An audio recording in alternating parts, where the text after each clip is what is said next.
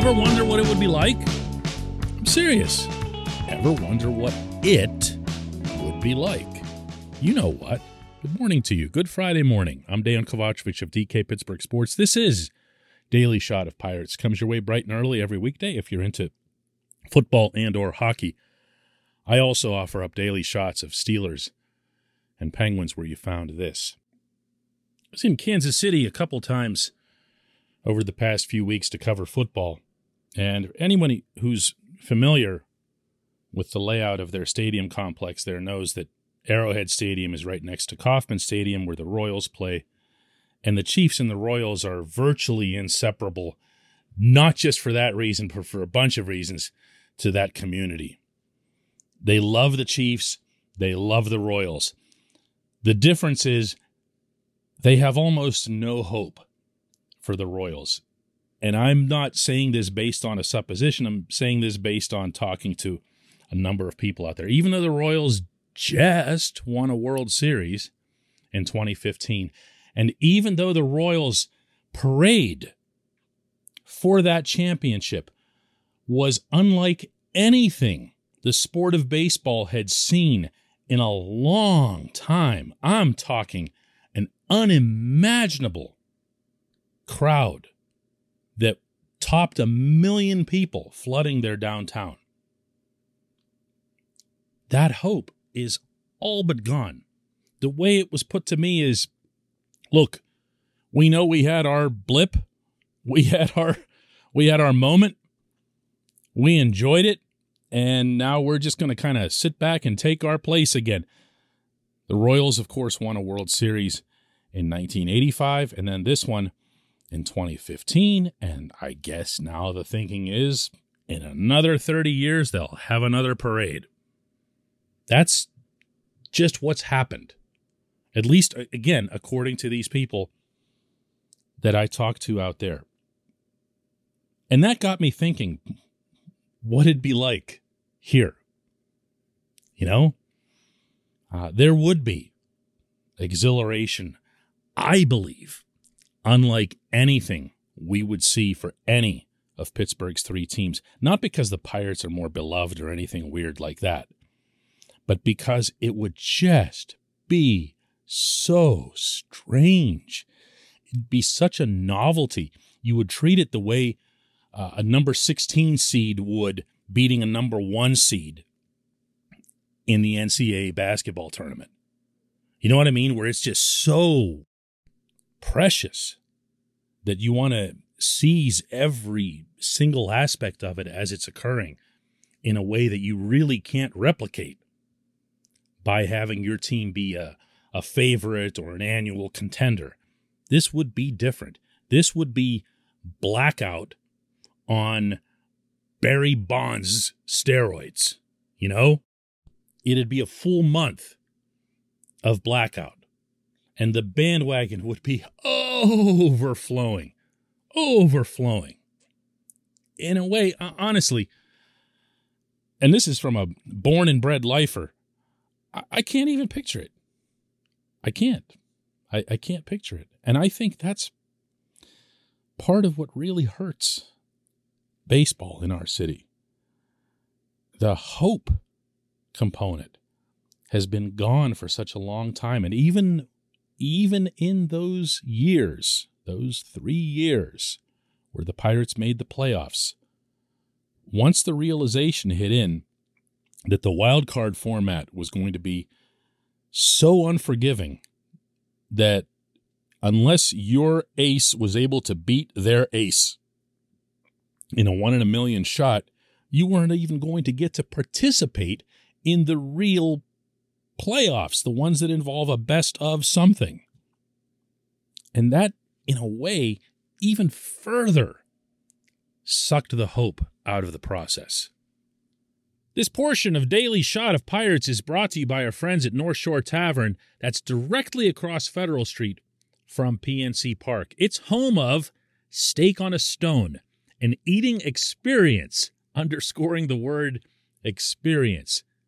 The steak is brought to you partially cooked on an 800-degree stone, and you do the rest.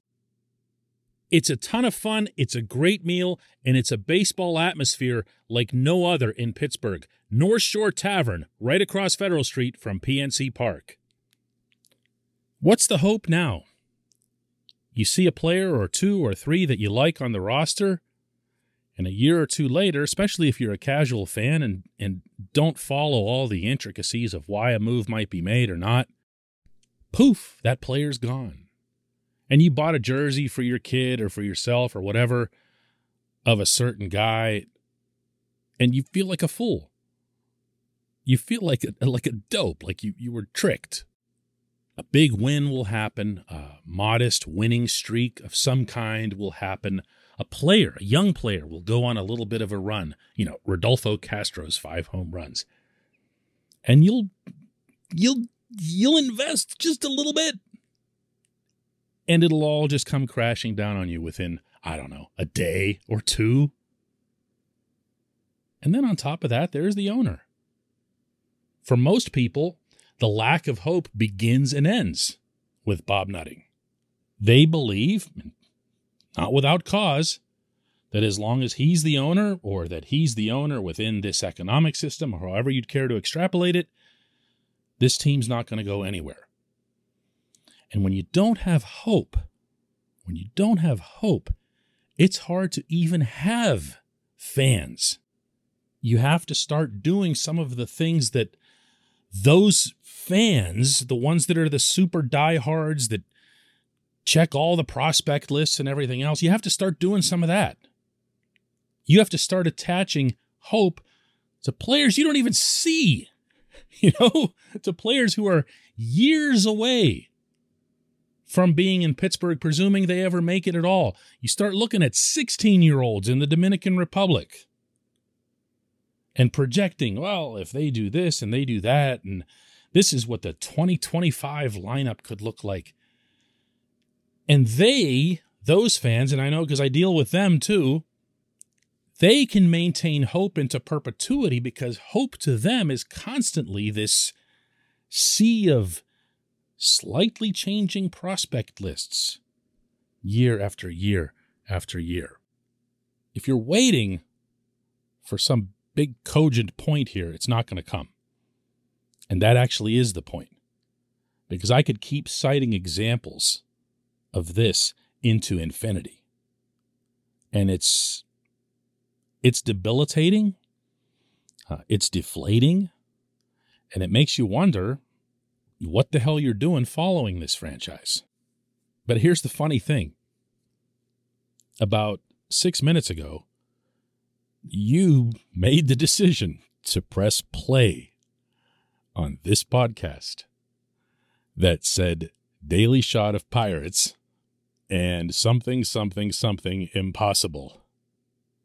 Well, maybe it is impossible, but I've also experienced in the past, and this goes in the distant past, that when there's a group of fans who see something as just totally hopeless, and I'm referring to the Pittsburgh Penguins of the early 1980s, with the Civic Arena being a quarter full, losing 80% of their games, constantly operating under the worst ownership and under the threat that they'll relocate, with other cities constantly placing feelers about how they can buy your franchise.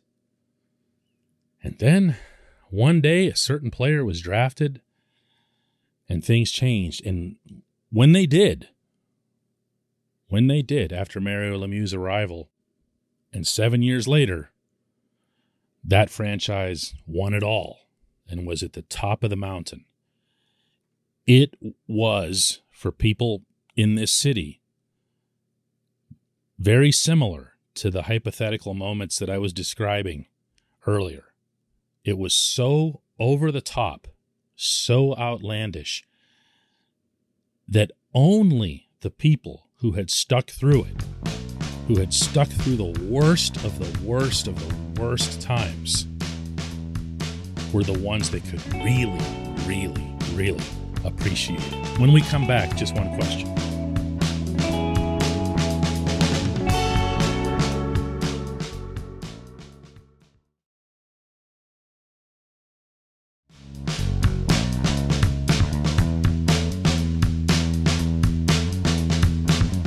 Today's J1Q comes from Bob, who asks, in regards to yesterday's show, why no mention of Jim Leyland as a potential future Hall of Famer to come from the Pirates? Bob, I can do that. I can throw out any number of names that the Veterans Committee could consider down the road. But honestly, Danny Murtaugh's credentials exceed those of Leyland. And I say that as someone who loves Jim Leyland and respects him immeasurably. But Murtaugh had 2 World Series championships in Pittsburgh. Murtaugh was the one who filled out the first ever all-minority lineup. Murtaugh has wins and losses commensurate with a lot of the managers who are currently in the Hall. I was disappointed, as I know the Murtaugh family was as well, that he only received 3 votes out of the possible 15 in this past election that was conducted just a couple of months ago. And I would hope that over time, his case will only further be solidified in their minds.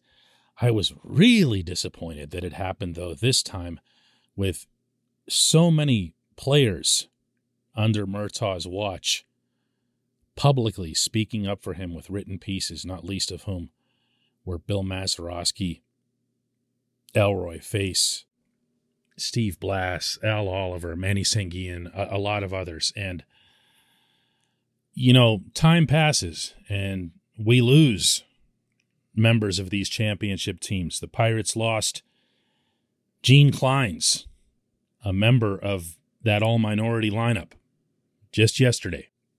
And I thought it would have been really fitting that theoretically it would have been those older players who would have helped push Murtaugh across that finish line. It wasn't his time. I can't begin to know what the Veterans Committee thinking was in having such a low vote total in Murtaugh's favor. Everyone complains about writers voting. At least writers, for the most part, explain their votes. When it happens with these veteran committees and so forth, you have no clue. You don't even know their names. It's just, you know, it just shows up one day and that's the end of it. Where Leyland is concerned, yeah, he did some terrific things in Pittsburgh, but he also won 3 division championships and lost 3 league championship series. He did win a World Series after leaving. You know, a lot of people looked at that first World Series that he won with the Marlins, ironically now, considering the Marlins' economic status currently, because Wayne Huizenga bought the championship. But that hopefully answers your question as to why I didn't include Leyland in there. It's not out of disrespect. It's just that if you're going to start getting into managers and general managers and executives and so forth, builders of the game, the Pirates have greater wrongs to right with the Hall of Fame than anything related to Jim Leyland. Heck, it was only a few years ago that the Hall of Fame finally included Barney Dreyfuss, which is pathetic that it took that long. The guy pretty much invented the World Series, the original owner of the Pirates, not to mention having been the guy that put together the best teams that this city has ever seen in any sport over a sustained period. And yes, I'm including the Steelers of the 1970s when I say that. So these are always, you know, fun and interesting debates and so forth. But yeah, that was it as it relates to Leyland. I appreciate the question. I appreciate everyone listening to Daily Shot of Pirates. Please don't take it as a poke or a jab when I say stuff like I did in the opening segment about how you were the one who pressed play. I respect that you're coming here. Okay, I'm one of those people who happens to be interested and invested in the Pittsburgh Baseball Club. I have been throughout my life. I do it now as a journalist. I did it before that as exactly one of you. I know what it's like, and I admire like crazy that you're here listening to this. Let's do another one Monday.